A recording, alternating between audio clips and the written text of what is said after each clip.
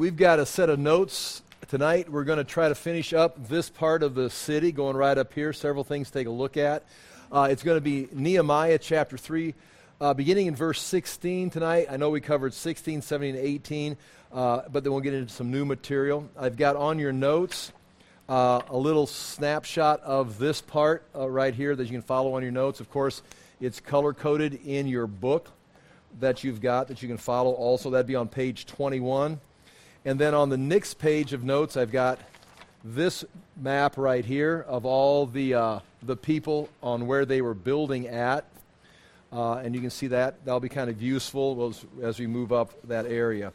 As far as the archaeological sites that are in here, one of the things that would be interesting would be if you turned to page... and we may do this again in a little bit, but page 24, it looks like this in your notes. And that is a photo taken from the Mount of Olives looking at this section right here.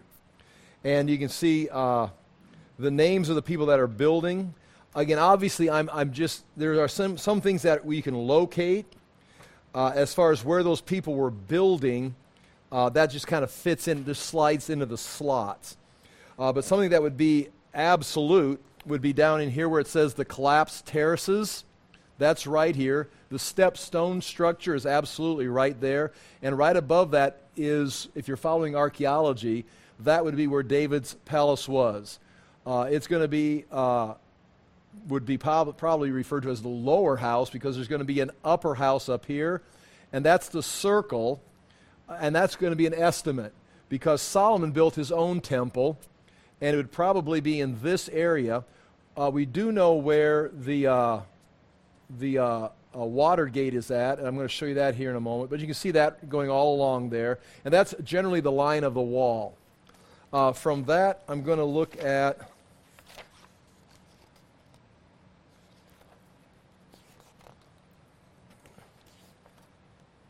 Yeah, this is a good one on page 20 also.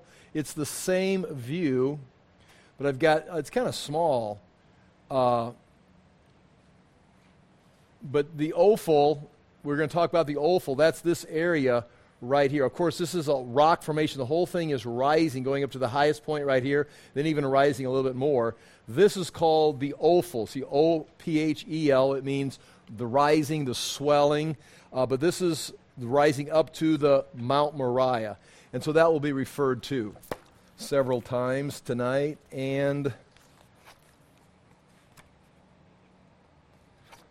I'm flipping through here. And I think we'll take a look at, later on tonight, we'll look at probably page 35. Okay. In our text, or in our notes, the notes I handed out for tonight, I do want to clarify. I didn't do a real clear job last week of, they kept talking about cities as far as districts, and then rulers of cities, and then people coming from certain cities. And so I broke it down a little graph at the top, and right here, as you can see, there's Jerusalem, Beth Hakarim, Mizpah, Beth Zur, and Keilah. Those are your 1, 2, 3, 4, 5 districts. And so those are the heads of the districts. It'd be like the county seat. Now, in Jerusalem, it talks about half of the district, the ruler of half the district, and then another verse talks about the ruler of the half. So it's not the city that's divided. I'm not sure of what the territory is of the Jerusalem district, but it would be, around Jerusalem, maybe extending over here. Well, one of the rulers was working and was in charge of half of the district. The other ruler, what was also working, was in charge of the other half of the district. Beth Hakarim is right here, very close to Jerusalem, so you'd assume that must be going down this direction. I'm not sure. But that guy was working. The ruler of the district of Mizpah was working. And then it mentions Beth Zur of half the district of Beth Zur. So one of the half districts of Beth Zur wasn't working. One of them was. Now again, these Keilah and Beth Zur are cities They were populated during this time period. Archaeology shows that they are a very low population because of the oppression coming up from the Arabs coming up this way. And these people may have moved into the city, but this was an area that they're kind of trying to decide who are they going to follow, the Gerizim of the Arabs coming, or this new guy, Nehemiah, who's rebuilding the city.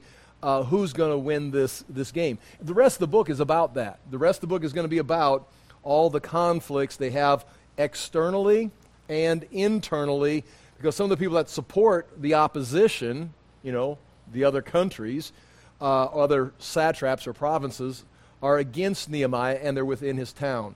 Keilah is also mentioned, and there's a ruler of half the district of both of those are mentioned, as we read that last week and we'll read this week. Also, the ruler of a city is mentioned. And you see, the ruler of the district of Mizpah was mentioned, but also there's going to be the ruler of the city of Mizpah. And so that would be just the ruler of the city. There's also a district leader, and so those are two different individuals. And just to have you have a list there, the last thing on the column is these are people that came to work. Jericho, the Tekoites are mentioned twice. They're mentioned in verse 5 right away, over on this part of the wall right here where it says their nobles, the elite, didn't come help build, but they did. They're also going to be building over on this side of the wall tonight, a second part of the Tekoites. So these people, Tekoa, which is not one of the main cities, the districts, but it is down south here, they have a particular interest, it appears, of getting Jerusalem up and running because they're getting pressure. They're the next ones to be overrun by the rising Arabs coming from down here, the Arabian Peninsula. They're moving up this way. They've already, like we said before, driven out the Edomites. And then Mizpah, which is interesting, if I'm going to say it one more time, Mizpah, we saw a verse where it mentions right here, it mentions in this area, it mentions the seat of the governor of Trans-Euphrates, which could be interpreted that right here where they were building was Mizpah was helping build, and they were building in this location where the governor of Trans-Euphrates had a seat or a house, government building right here in Jerusalem, which would be odd. It's not like like a government seat where they're welcoming. He may have just invaded, or the government. It says the seat of the governor of Trans-Euphrates is in Mizpah, meaning over here. This is Trans-Euphrates. Over here, this part right here, on this side is Trans-Euphrates, it's a larger area, but the governor, the satrap, like Nehemiah is the governor of Judea, this governor had a seat, a government house here in Mizpah, or it was in Jerusalem. And so I go both ways. I put it on the map here, but I'm thinking that when it mentions Mizpah, it means Mizpah, the people were working, and they're living in the city where the governor of Trans-Euphrates actually has a governmental seat. So meaning that if that's the case, Trans-Euphrates is trying to control this, just like the Arabs are trying to control this. They've actually moved in and have a government center here. These people are like, any chance we get to build Jerusalem, we're going to come down here and help. And so Mizpah has come down here to build. So that's kind of a correction on what we see right there. Okay, let's go ahead. Page 1, chapter 3, verse 16. And again, it's going to be some names. I'll make a few comments. We're starting in verse 16. It says, after him, Nehemiah, the son of Azbach. And so right here, we're down in this area, working right in through here, moving up, and you can follow along there. Yeah, Nehemiah starting right down here, right from the pool of the kings, or the artificial pool of the king, the tomb of David. They're working here, and they're going to be moving up, going through this very, very collapsed, destroyed territory. Remember, these guys were building a quarter of a mile. One group built about a quarter of a mile, or 1/6 of the wall themselves. Look over here. These guys are building small sections because they've got a lot of work to do, and they're moving. They've got to go up the hill, work at the top of the stone ridge, and all this rubble is down below. Maybe their building materials are easy to get to because they got stones that have all collapsed, but they've got a lot of slow work going. So we're starting down there, and we'll try to read through this. Here we go. After him, Nehemiah, the son of Azbach, ruler of half the district of Beth Zur, repaired to the point opposite the tombs of David as far as the artificial pool and as far as the house of the mighty men. So again, we notice I put the tombs of David here. They're actually right here on this side, and they worked as far up as this way. And we looked at that last week. Chapter 3, verse 17. After him, the Levites repaired. And so, again, Levites working down in this area, they're the temple servants. They're a long ways from the temple, but they're down here helping. Again, why are they down here? Probably the most work needs to be done here, and of course the northern wall here. And so the Levites are down there working. Next to him, Hashabiah, ruler of half the district of Keilah, repaired for his district. So Keilah is from here is also working right there beside the people of Beth Zur.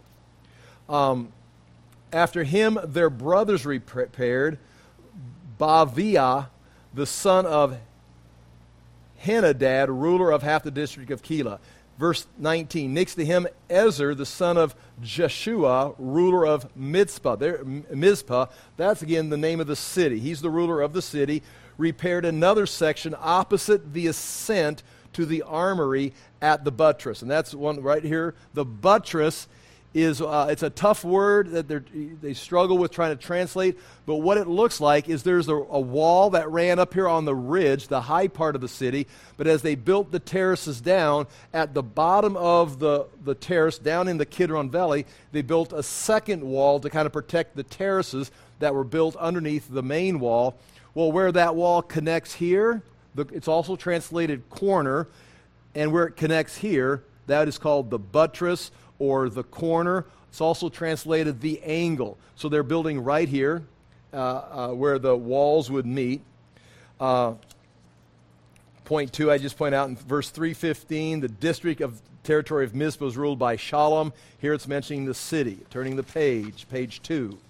After him, chapter 3, verse 20, after him, Barak, the son of Zabiah, repaired another section from the buttress to the door of the house of Eliashib, the high priest. So from where this wall connects to the house of the high priest. So the high priest is living. It says very clearly this is his house. When we get up here, it's going to be talking about chambers or living spaces.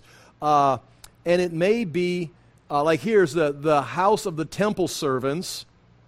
It's probably on this side of the wall. See, I remember I put them on the inside. They should be outside the temple wall, but inside the city wall here after I did some more research. I'd like to have that moved here.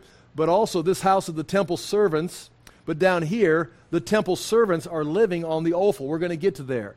So why are the temple servants in two places? Maybe they've got two different places they live. This may be the residence of the temple servants, with their houses, their families. This may be a house for the service of the temple, where they go in there for breaks, or that's where they put on their garments, where they're going They're not priests, but they're the servants, where they keep their equipment. So that may be more of a locker room for the temple servants here, and this is their houses right here. And same thing, what's interesting is Eliashib has got a house down here. This is definitely not his locker room. He's down here, and he's got a house, and up in here is where you're going to have, as we saw in Ezra, he went to Eliashib's quarters up here. After he got done weeping and wailing and throwing himself down on the Temple Mount, he went into one of the chambers, which is probably one of the locker rooms, again, for lack of a better word. But Eliashib's down here. But also, we're going to see, it seems like it's a fairly large house, although they're not doing as much distance work here because of the damage. Verse 21 again, after him, Meremoth, the son of Uriah, the son of Hakaz, repaired another section from the door of the house of Eliashib to the end of the house of Eliashib. So someone builds from the angle, the buttress, the corner, up to the door of Eliashib, and then someone else and his crew starts building at the door and builds all the way across the front of Eliashib's house, which would give the impression it's not just, a little shack. And again, that's the high priest. He's probably got a pretty good place to live. After him, the priest, the men of the surrounding area repaired. So again, that may be why the Levites are down here. The priests are repairing up in here, going further up here. Chapter 3, verse 23, after them, Benjamin and Hashab repaired opposite their house. So this would be Benjamin and Hashab, and their names are mentioned on the green lettered. they're working on their house here at the wall opposite. Again, like I said before, at one time I had their house way over here trying to figure out, but it's probably just inside. They're just working on the wall opposite their house, outside their door, their window. And after them, Azariah, the son of Mashiach, the son of Ananiah, repaired opposite his house. And that's why I've got a B for Benjamin, and there for Ananiah. So that's his house. So their house, so they're working on those. Now we're heading right up here to the step stone structure, and right below David's palace, where that would have been. After him, Binnui, the son of Henadad, repaired another section from the house of Azariah to the buttress and to the corner. So from here, here's where the wall meets again. The lower wall would meet here. There's your buttress or your corner or your angle. He's repairing from this house, Azariah's, up to this buttress right here. And I think if I take a moment here to look in the book, I've got this drawn out. And if you look, this is right here, where we're at on the wall building right here. If you go to page 42, you can see this right there. This right here is the step stone structure, looking again from across the Kidron Valley, we're on page 42 of the booklet. This is the step stone structure that was there when David took the city. It's built by the Jebusites, the kind of holding up that side. They actually had their own terraces there. But then right here, you see the square at the top. I've got two white squares. And if we are correct in labeling where these people are working at, and we're close. I mean, we may be one or two steps off, but we're very close. These stones are from the days of Nehemiah. Up here, these stones were set there. These are there by the Jebusites. These are set part of Nehemiah's wall. And so, rebuilt likely by Binnui, the son of Henadad, though he set those stones right there. So you can see where he was working at right there on page 42. And down here I put an arrow, worked by Azariah, would have been down here. So we're right down into this area where Azariah's house would be right about here, going back into the city behind the wall. And that's just kind of interesting to see that. Go to page 43 or just turn the page. Now I'm standing right here in front. I'm actually standing on the rubble of the terraces, per se. And I'm looking, you can see, I've got it labeled stepstone structure. You can see the stepstone structure is right here. We're looking at this. And then in the red, those are stones, not just the top, but all the way down are stones set by Nehemiah, dated to Nehemiah's time. And those would be the stones that were set just like we talked about before. Now right here, you can see a house right here. If you see several things here, I'll look at this top picture. These were buried in Nehemiah's day. So they didn't see these because they were covered up in rubble. They weren't found until the 1960s and recently by Eliat Mazer. Those are houses of some of the wealthy, rich people that were overthrown by the Babylonians. You see, those are pillars in their houses. You can see the walls of their houses. This is another view of the same area. Again, in the red, you can see stones set by Nehemiah. But as you're looking at it from here, you can see some of the structures. If you look over here, and you can't see it, but there's actually a toilet. There's a stone toilet setting, and I've got pictures online of it, that it was actually one of the restrooms that they would have there. And there's steps going up. You can see on one side, the steps would go up onto the roof. So you could go up the steps and then walk on the roof. Now, again, not to, go on and on about this, but understand, when David, when he saw Bathsheba, he was out on his palace looking around, and he saw Bathsheba taking a bath. Well, he's living up here above the stepstone structure. He's living here. If she was living here, or possibly anywhere, but if he's looking down on all these houses, And if she's up on the outer part of the house, taking a bath or whatever, maybe she's covered up this way, but David's got to look down like that, whatever. That all plays into the story. And that's not my point tonight, but that's where that's taking place. So that's where they're building. And again, the neat thing about that is you can see some of the stones that they've actually set. Turn the page one more time, and on page 44, now I'm actually standing in David's palace, or the remains of it, looking over the stones, and you can see those lines right there, looking at the top stones of Nehemiah's 444 BC wall above the 1000 B stepstone structure. So there, I'm looking right there at some of the stones that Nehemiah's men set. And if we go by this chart right here, those were set by Ben-Nui as he was building in that area. And then you can see the stepstone structure from the top, Kidron Valley's marked. And don't lose your page because we're heading right up here. We're heading up to this right here, the water gate right here in just a moment. So here we go.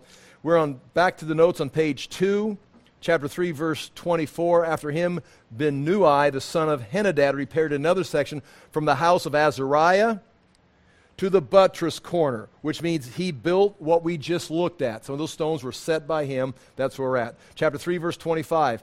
Palel, the son of Uzziah, repaired opposite the buttress and the tower projecting from the upper house of the king at the court of the guard. After him, Pedaiah, the son of Peruza, and the temple servants they built. Okay, so let's look at verse 25. Palel, the son of Uzziah, repaired opposite the buttress. So here's where the lower wall's meeting the upper wall. That would be from here the buttress, or angle number 2, or the second corner. He's building up this way to the upper house. Now, this would most likely, again, they didn't leave labels for us. We haven't found like David's throne, but it looks like this was David's palace. But we also read in the Bible that Solomon built his own palace. This would have been up here possibly, or at least it was another upper palace of the king. So that means if this is the upper palace, that means this would be the lower palace, going down the rising stone formation. So now you're into the area right here, and what you're going to find here is the court of the guard is going to be mentioned. You're going to have an upper palace, and then there's going to be a projecting tower. And the projecting tower would be in the wall. And you can see right here, I've drawn in the wall. The wall is being built, but they're not building Solomon's palace. They're not building the projecting tower. These things were destroyed and remained during from 586. So what you've got here is Solomon's palace, which is apparently up and functioning, or at least it's there. And in the wall would have been from the Old Testament times, possibly built by someone like Uzziah or some of the people that came by later to reinforce the city walls. Manasseh also did it when he came back from captivity.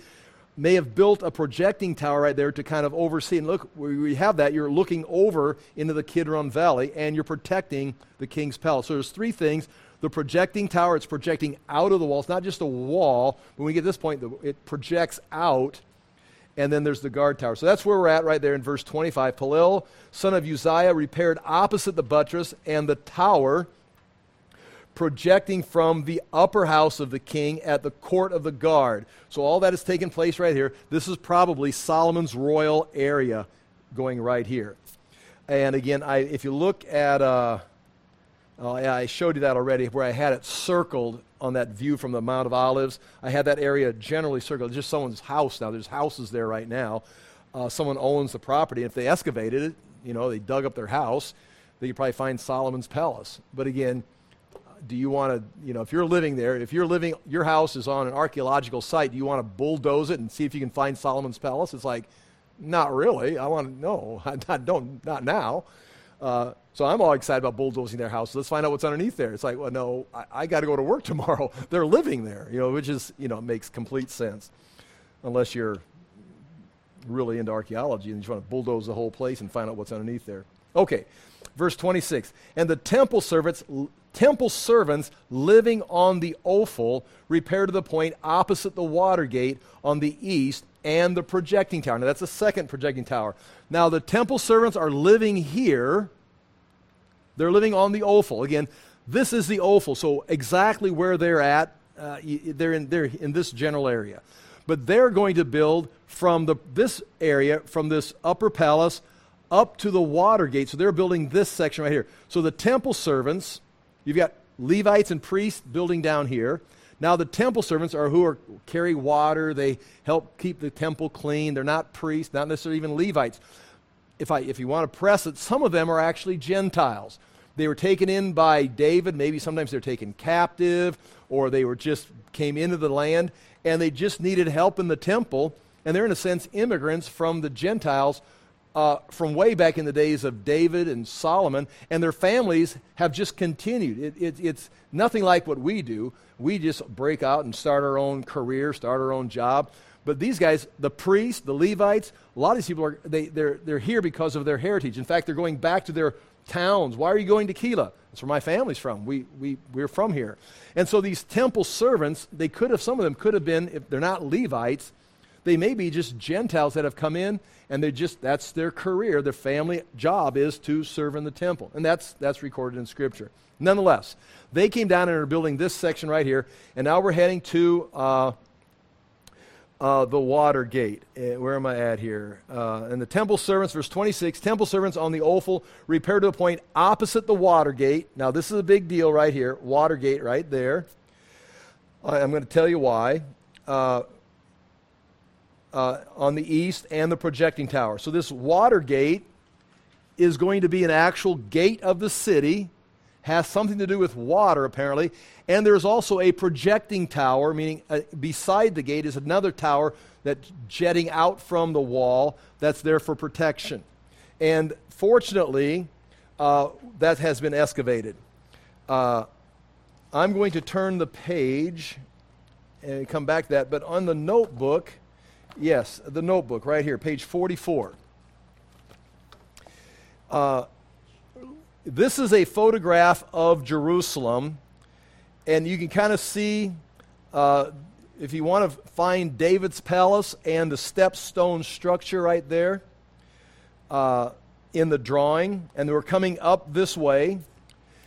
And now what I've circled right here is the gatehouse right there, and that has been excavated. I saw it being excavated in 2007, 2010, and it wasn't until 2012 that I actually went down, and Eliot Mazer had been excavating it, that I went down and moved through the whole system, took pictures, still didn't understand it. If you don't mind, in my mind, I'm looking at the south wall of the temple. I'm south of the Temple Mount. You understand? And the wall of the city comes up like this, goes here, and goes around like this, something like that. And this is just south of the temple. And it kept talking about a gate. I'm reading the signs, and I study, and I try and put things together, and you maybe think, oh, wow, he knows so much. He's got all these charts and stuff. And I'm not sure how your mind works, but sometimes I'm looking at things, and it's kind of like, I don't understand this sign. This is a gate. And I'm looking at a gate to the city wall, and then right there's the south wall of the temple. It's like, what's a gate doing here? Because, everything's, in my mind, it's square. Here's the Temple Mount. This is south of the city. The wall runs over here along the east side. Well, if you look at this, the Kidron Valley cuts like this, and this gate is actually in the wall right here. It's the straight wall going this way. It makes complete sense now. But when you're standing here and you're looking, and the temple comes down because Herod extended it down like this, and you're standing just a few feet from the temple, looking up at the temple, it's like, how's there a gate here? How's there a wall here? Well, there is. And so, nonetheless, I was very excited as I'm putting this together. All of a sudden, I'm looking at my pictures, reading these things, it's not making sense. And I wrote the Jerusalem book, the revised one, and I put some things in there, and it started coming together. But when I started doing this, all of a sudden it's like, oh my gosh, I want to go back and redo what I did in the book because it made even more sense. Okay, so turn the page 45. And again, good luck understanding me, okay? I apologize. But this right here is this straight wall. You see right here, the straight wall right here. This is called the wall of the Ophel. Here, it's referred to in Nehemiah as the wall of the Ophel. the archaeology team called it the straight wall, because as they're excavating, they just keep uncovering this straight wall right here. There's more wall. They kept going. It's a built-up wall. It was Nehemiah's wall, probably replacing the previous Old Testament wall, but it's a straight shot, just going right up here and then turning, going on the east side of the temple. But it goes from this gate, goes all the way up, and you can see it very clearly. And so there's a drawing of it, the straight wall right there. But if you can handle this, and I'm not insulting you, I'm fearful of my communication skills. This wall continues down just like this. But where it says the large tower right there, that's the gate. You're actually going to walk in through two chambers. Again, get out of your mind, and it took me a while to do this, because when I think of a gate of a city, you think there's a big wall, and then someone opens the door, and you walk through the gate. I'm in. It's like, it'd be like this whole building could be the gate. And you'd come in one side, you'd go through chambers, maybe even turn and go out over there.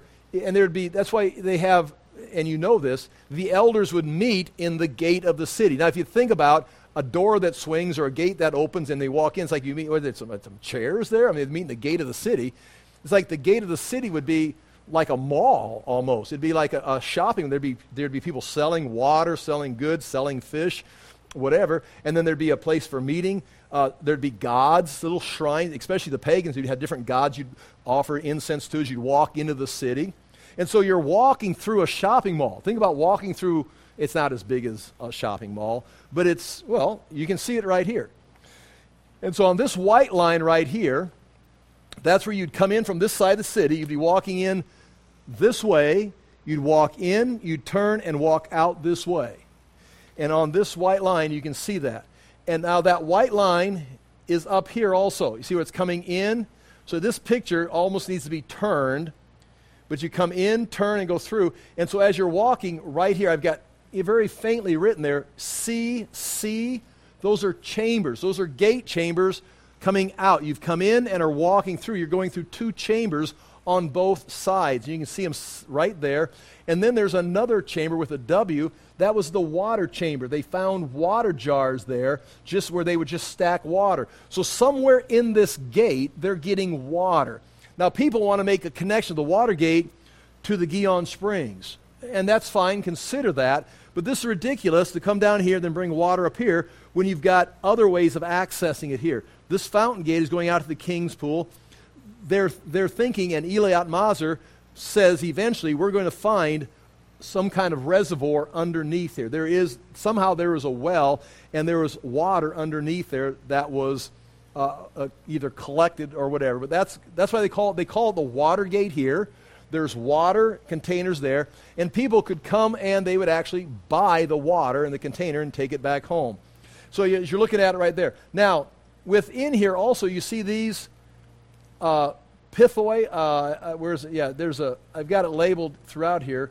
But this is on this side up here where it says north. That's another royal building. There's some kind of a royal building right here, and there's a royal bakery right outside, right beside the gate right here. So there's these pithoi, which are very large jars. When Eliat Mazar excavated, they'd all been crushed in the Babylonian fires. And so they're excavating this gate. Now, Nehemiah is building. He didn't excavate this. He just built right over the top of it. I mean, he didn't dig these things up. He just builds right over the top. They're in the middle of life. If they're being invaded from the south, they got Trans-Euphrates coming in. It's like, should we excavate this? It's like, no, we should rebuild it. Just bury it. It's like, who cares? We're excavating. We dig down through Nehemiah's time. Now you're down to 586, and they find these jars. And Tony and I were fortunate enough in 2010, we went down to one of the ministries, the archaeological support systems that helps finance some of these excavations. The things they found here, they put them over in Oklahoma City for a display for a certain period of time, for several weeks. We drove down and saw these pithoi, but also, let's turn the page, because this goes on forever. All right. Now this top picture, I want to have a show of hands just for a little confirmation vote, but I'm not going to do that. It just shows it's a sign of weakness and lack of confidence. I'm just going to keep going. But here's that Watergate again. You see right here, the little drawing. You're coming in and going up like this. I walked right like that, walked through there, walked past those. See the 4 chambers? You see the water house? You see the straight wall right here. Then there's a projecting tower built outside here to help defend the gate. Now, you've heard it before, but right here, they found in a scientific excavation, they found 2 bulla. Eliot Maser found them, I don't know, sometime between 2008, 2010, maybe 2007. In the excavation, she found an Isaiah bulla and a Hezekiah bulla. Right here, the Hezekiah bulla was laying right outside. See that the black dot there, the tower? It was laying right there. They're excavating it as if someone from this royal building just took a bunch of the parchments or whatever documents were sealed with, they sealed them with a clay bulla and pressed their ring into it, just threw them over, and everything is just going up in flames. They're burning down the city. They found, and this is not like, well, do you think so? Is it a real one? It's like, she found it in the dirt at the right layer. They swept it off. It's like, well, and then someone translated. It's like, that's Hezekiah. That's his ring. Now, he would have had more than probably one ring. Would have distributed them to his staff, probably. It could have been him himself, but it could have been somebody. But it's Hezekiah's seal of royalty on a document. Then just a little further up this wall, and you can see the spot right there, they found the Isaiah bulla. Not that it's the only one that ever existed. It's the one that they found. And it says, like I've said before, it's got on the top of the bulla, on the top of the ring, when you press it in, there would have been a fawn or a deer. And you can see the body of the deer, and you see a couple of the legs. And then it says very clearly in Hebrew, Isaiah. And then it's got his position, his title of who he is. And again, part of the first letter is broken off. Now, it's in Hebrew, but if we were to say it in English, it would say Isaiah, and then Isaiah, the ending of the name means the prophet. He is the prophet. But part of the P is broken. Now, it's not a P, it's in Hebrew. But part of that letter is broken, so it's like, it really doesn't say prophet. It says Isaiah the prophet. It's like, and you can see part of the P. Okay, well, it could be, there's only like 3 letters it could possibly be. And it'd be like, like a B or a Q or something, the prophet, or it could be prophet, or it could be quaffit. It's like, oh, yeah. Well, there's no quaffit and there's no prophet. So meaning the only option is, in the Hebrew language, that it says Isaiah the prophet. So if you're honest, it's like, it says Isaiah the prophet. And if you're, you never can tell, well, go ahead. Yeah, you don't know. Enjoy hell. But this they found it laying right there. And it's interesting because, again, you don't have to believe in the Isaiah seal, bulla, to go to heaven. You have to have faith in Jesus Christ, not in the Isaiah bulla. Almost became some false religion there. That was something. It's interesting that in the Bible, Isaiah and Hezekiah are communicating with each other, and that would indicate that in this royal, possibly at least, in this royal building right beside this water gate that was destroyed, they had collected Isaiah's documents, and his communication with Hezekiah were kept there. Which makes sense. As you look down here, in this picture now, I'm looking at it from the inside, before I was looking at it from the outside. Now you can see I've got the chambers right here in front, and then way in the background there you can see the pathoi, the jars along the back there, and then the royal structure right here, and then labeled in the background there, the straight wall. That straight wall you can see in the back there that's been excavated. And now you can see my confusion is right here. This is the south wall of the temple right here. And so it's like, how's there a wall south of the temple? It's like, well, you can see it's south of the temple. It makes complete sense. Here now is another picture, and this is picturing the outside. I'm taking a picture outside. You see there's a road there, and then you can see the Mount of Olives in the background. This is the extra tower right here, the large tower, and you can see I've got it marked. Hezekiah's bulla was found here. Isaiah's bulla was found here, and I'm kind of marking that again. Here's the water gate right there. I took a picture of, not the water gate, that's the picture of the after you come in, you go by a chamber on both sides, a chamber, a second chamber, and then right there is this chamber, and it had jars for water in it. And those are from 586 BC. So you can see the benches. Again, this is just the stonework.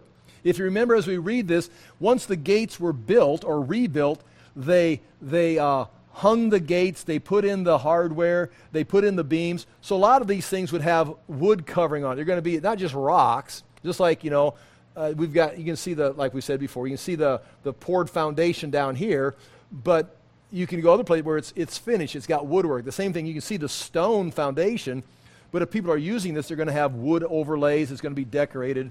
And that's what Nehemiah is doing. They're getting it fortified. All right, here, now we're standing, there's the Temple Mound right there, the south, I'm on page 48, south of the Temple Mound, coming this way. There's the Ophel right here. So taking this picture, I'm standing right about here. The water gate would be right to my right, and going right up here is the straight wall, or the wall of the Ophel. And then the next thing it's going to mention is a horse gate. We know nothing about the horse gate, but it's right here, and we're going to talk about that next. So this area right here would be where the temple servants' houses were. This is where the wall was. And let's go on. I'm on the bottom of page 2, chapter 3, verse 27. After him, the Tekoites, again, the Tekoites are back working, repaired another section opposite the great projecting tower as far as the wall of the Ophel. So they're working right in here. They're working on this from here as far as the wall of the Ophel. They're going to stop right in here, and someone else is going to finish the wall of the Ophel. Turn the page 3. Above the horse gate, the priest repaired each one opposite his house. So coming up here, the straight wall, that Ophel wall, is being rebuilt until they get to the horse gate. The priests are going to start building at the horse gate this way, opposite their houses. So I put their houses right here. Now I would assume those are houses, residences of the priests. It's close to the temple, it makes sense. This horse gate, we don't know anything about it, but I can say that when Herod extended, and it may be covered up actually, when Herod extended the Temple Mount down, he built chambers underneath it. He had to put in a bunch of fill. So there's several, not several, but there's support systems underneath. It's not just solid dirt or fill. You've got rooms down there. Even today, you can go down underneath there. Of course, the Muslims control it, so you can't. But you can go down underneath there. And this picture right here, there's a blocked gate. It's a single gate right here. Again, the Temple Mount is further this way because of Herod's extension. But that gate is going right underneath. If you could walk through those blocked off walls, you could walk right underneath the Temple Mount. And it's called the single gate today. There's a single gate, a triple gate, and then a double gate. The double gates still got stairs that they're still using from the New Testament times. The Crusaders used this gate to go underneath and keep their horses underneath the Temple Mount. That's why underneath the Temple Mount today it's called Solomon's Stables, because they thought Solomon kept his horses there. So there's a horse gate right here, or a single gate, used by the Crusaders in 1000 AD. It's just interesting. Here's the horse gate, where the horses apparently would come in. When the Crusaders come, they use a gate that's here to put their horses under the Temple Mount in what they called were Solomon's Stables, because Solomon had all these horses and chariots. This is where Solomon must have kept his horses. So they made a connection, the Crusaders. So there's still a connection right here to horses, stables, horse gate, and that's just interesting if you find so, and I do. Okay, turn the page. Now, on page 3 of the notes tonight, chapter 3, verse 28, above the horse gate, the priest repaired each one opposite his own house. Chapter 3, verse 29, after them, Zadok, the son of Emer, repaired opposite his own house. So there's Zadok. I put his house right here on the Temple Mount, thinking it may be like a chamber. Most likely it should be on this side, between the temple wall and this wall that's going to be built up on the outside. And again, I don't want to repeat myself, but I'm going to. If you look right here, see this page 50? I'm standing looking at the eastern gate right here. This wall right here is the wall of the Temple Mount today, right here on page 50, but it is also the eastern wall of the city. So again, like I said before, it took me a while to figure out that there's another wall out here. Just like where these houses go, there's a wall built outside of the temple, because when you go there and look at it, it's not there. You just see this wall extending from the temple, but it's also the city wall. That wall was there with the eastern gate in it, just like you see right here, although it's been rebuilt and it's higher than it was. They also built a wall outside, so the Temple Mount was on the inside the city walls. Now, you won't see that today. There's remains. So Zadok's house was probably on the outside of the Temple Mount, on the inside of this wall, as was these living spaces right there. So keep that in mind. It says, after them, Zadok the son of Emer repaired opposite his own house. After him, Shemaiah the son of Shechaniah, the keeper of the east gate, repaired. So now you've got the keeper of the east gate, and that east gate would be the gate that led into the Temple Mount. You'd go through that gate to enter the Temple Mount for sacrifices. But there's also going to be a gate outside, in the outside wall. Right there, going to be called the Mifkid gate. Chapter 3, verse 30, after him, Hananiah, the son of Shelemiah, and Hanan, the sixth son of Zelophh, repaired another section. After him, Meshullam, the son of Berechiah, repaired opposite his chamber. So Meshullam, his living chamber, and when it says chamber, that doesn't mean necessarily residence. That could be chamber. Like when Ezra goes to the chamber, it may have been like I said before, a locker room or a place you keep your supplies or your clothes for working on the Temple Mount. That may be outside here also, but he's building opposite his chamber right there. We're going to look at this some more. Just get those things in mind. Repaired as far as the house of the temple servants. So now up here, here's Zadok's house. Here's Meshullam's house or living quarter, probably outside the wall, inside the outside wall, but outside the Temple Mount. And then the house of the temple servants is right here. Again, the temple servants apparently live here, but there's their changing area or whatever. They may be actual residences. Those being said there, temple servants and of the merchants. So now you're going to have the merchants are also, I got the house way over here, which I think I'm wrong. It'd be next to the house of the temple servants. All these houses here used to be outside. And then I moved them onto the Temple Mount, and now I'm moving in between the walls because I'm still learning. So this is not here. It's right up in here. And it's interesting, the merchants, and again, I've got that written down. Let's read some of these notes here, about on page 3. It says, after saying something about the, verse 31. After him, Melchijah, one of the goldsmiths, repaired as far as the house of the temple servants and of the merchants, opposite the muster gate and to the upper chamber of the corner.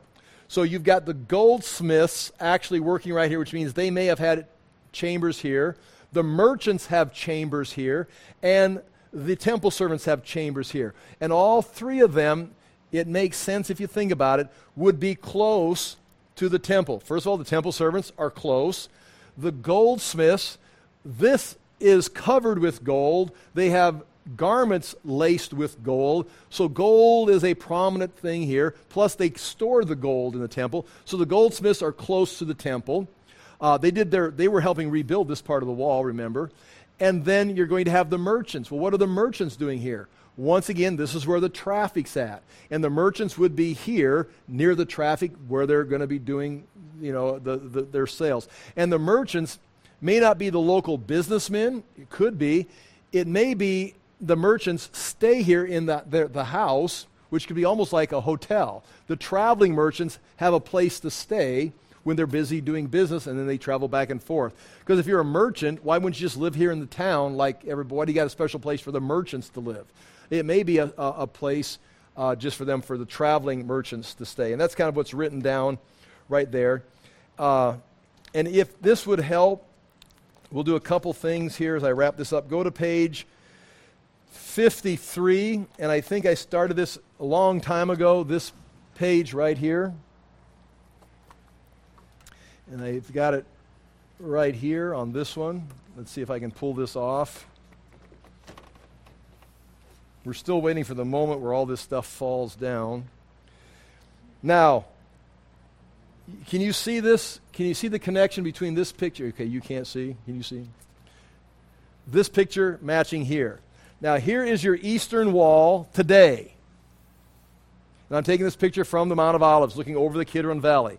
This is today's eastern gate. But at this time, assuming this wall is in the same place. It's been rebuilt because the Romans knocked it over again. And 1535, Suleiman the Magnificent rebuilt this and actually rebuilt an eastern gate on top of the old eastern gate. That is, this eastern gate that we're talking about is right here in the ground. But this white line right here represents the wall that Nehemiah built that's outside the Temple Mount. So all these houses we're talking about, like Zadok's house, Meshullam's house, they may be up against this wall right here, the eastern wall today, or the Temple Mount wall, but inside this outer wall. Right here would be the Mifkid gate right here. You'd come in this gate into the city, and then you'd go into the temple through the eastern gate. And on this picture right here that you've got, I've done a little more detail, and I can tell you about right now. I showed you this before, but now it's in play. You see that yellow tunnel right there and that little stick figure crawling in it. That is, in 1867, Charles Warren, who had a permit to go and help find water for Jerusalem by going underground, dug tunnels looking for water, but also while he was doing it, was exploring what's underneath Jerusalem. Made some fantastic diagrams, maps, and I've got a couple pictures of here, especially by the sheep gate. I got them in here. Well, he did this right here. He tunneled down, right here. He went down into the ground and then started tunneling this way to see what he would find. I can't imagine just digging, just pushing dirt and just digging, and you're getting further and further into like this gopher tunnel. It's like, I mean, I've got like 1,000 things I'm asking, like, what happens if it caves in? What happens if I get stuck? What happens if I can't back up? I mean, it's like, I wouldn't do it. There's just no way. And so I admire this guy. Well, what you can see right here, what he did, he tunneled down, and then he started going as far as he could. He's going to go right up to the east gate. But as he gets there, he hits a wall, an underground wall right here. He goes 5.5 feet from that, his hole going down, goes 5.5 feet and hits this wall that Nehemiah had built. So he backs up and can't get through there, and then he goes to the right. Well, how far does this wall go? So he just keeps going along, just going along the wall, and pretty soon that wall starts, right here, it starts curving. Right here, gets right here, and he goes curving. Okay, he says, okay, now we're going, I wonder how far it goes this way. So he came back and started going this way. And you see that tunnel, that is what he found. He went 14 feet to the south, and he went 55 feet this way, in the ground, under the ground, in a tunnel like a mole. I'm glad he did, but I don't even want to think about it while I'm going to sleep at night. It's like, you go up here, and so he saw this wall right there, which gives us verification. And if that's the case, that's where the Mikvah gate would be right here. And like I see, I've got a building right here. That's the house of the temple servants against the wall there. I drew that myself. And then you see right here, underneath the eastern gate, this present eastern gate is another eastern gate. And we've got two pictures of what's underneath there. And you see the arch right there, and you can see bones with an arch in the background right in there. And that was from 1969. James Fleming got that picture. And then the Muslims covered it up so you couldn't see it. But there's no doubt there's a gate there. There's no doubt that there's a gate there.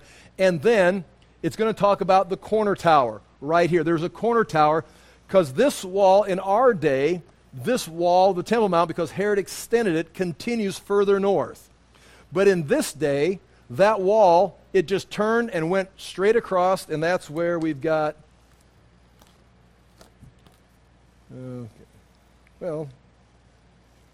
right here. This is going straight across right here. Can you see that? Does that make sense? That's the north wall. Is that perspective right?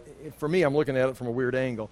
But there's the corner tower, and this goes all the way across the north. This is the north wall of the city. So when you get right here, there's a tower, another projecting tower to protect the city. And then you turn and go straight west across the north part. And there, of course, you've got the sheep gate, the Tower of 100. This is where we started, chapter 3, verse 1. Tower of Hanil right here, goes all the way across the north wall right here. So this right here, there's those stones. You can see where the corner tower is at right here. You go down further low. But part of those stones, if you turn the page, or not turn the page, you got to go back a page. Go to page 52. I've got it circled right there. Those are Old Testament stones right there. Those are stones possibly from Solomon's day. Those are stones that used to be a tower going up on the north corner. There would be the east gate. It'd be underneath there, but that's the remains of a tower that's been built up. So you can see, right, even in that picture, you see the stones are different. And if you go back to, go back here. Go back to 2 pages back. Go back page 50. There's those stones right there again. I've zoomed in on it from the Mount of Olives. There's your east gate right here. See, right here's your east gate. And these are the stones I'm talking about right here. And I've got them in a square box right there. Those are from 950 to 586 BC stones that are the north or the northeast corner tower. And then I got an arrow pointing at them right here. And you see all the tombs on top of them. I went there to get a picture of them, and I was very disappointed, I said before, because there's actually like concrete and gravel and there's some wire and just junk thrown up against them so you couldn't see them. Because if you could excavate it, who knows what you're going to find, except more proof that all this is true. And here's that junk. There you go. You say, what do you mean junk? Okay, that's what I mean right there. I went over there in 2010 to write the Jerusalem book in 2010 to get pictures of this and other things. I had maps drawn where I was going to go. I had 5 days just run around and take pictures. I got up here, it's like, what the heck? I come all the way from Des Moines, Iowa, and there, look at that. There's wire, like strapping wire, and just loose rocks, just dump. That's not the way it is all around the temple. It's just right there trying to cover up. And that is, right below that, is the cornerstone. Lean Rittmeyer he got pictures of it and was talking about, he figured out this is the cornerstone of the Old Testament northeast corner. And he publishes an article, and they say it's all covered up. And by the time I get there, I can't see it. But I got a picture. But you can still see the Old Testament stones. You can see the difference, the stones above and the stones below. And that is the bottom of this corner tower right there. And you can see again up here, you can see a little bit of right there. And again, all the Muslim gravestones on top of it, which means you can't dig it because it's a holy site now. Anyway, okay, let's go back and finish reading this. I find that interesting. Okay, page 3, and we're about done. Page 3, verse 31. And after him, Milchijah, one of the goldsmiths, repaired as far as the house of the temple servants, which would be right in this area here. And of the merchants opposite the muster gate, and this is the Mifkid gate or the muster gate. The muster gate, it means inspection gate. It comes from the word mifquad, which means numbering, mustering, appointed place. I do have a footnote on the next page, the last page, one of the last things, from Ezekiel 43:21, where this same word is used, talking about, saying this, and you shall take the bull of the sin offering and burn it in the appointed place of the temple outside the sanctuary. So outside the sanctuary, and this would be the appointed place. So this could be said the appointed gate. So it may be something to do with the sacrifice. It means either inspection, numbering, the appointed gate. But that's what it's called right there. Then you come around the corner, and there's the corner tower. And then over here, it's not in red, but it's called the prison gate. And we won't see that until we get to chapter 12, when Nehemiah and Ezra are going to come out this valley gate. So we're done. If that was boring and long, I appreciate you sticking with it. We'll get into more of the story format starting in chapter 4. But in chapter 12, in fact, it's written down right here in your notes. Chapter 12, when they get all these walls built, because they're going to be building these. Just because we listed who's all doing the building doesn't mean that it's done. There's 52 days to build this. This is where they're working at. And now we're going to get some storyline on what's going on while they're doing this building.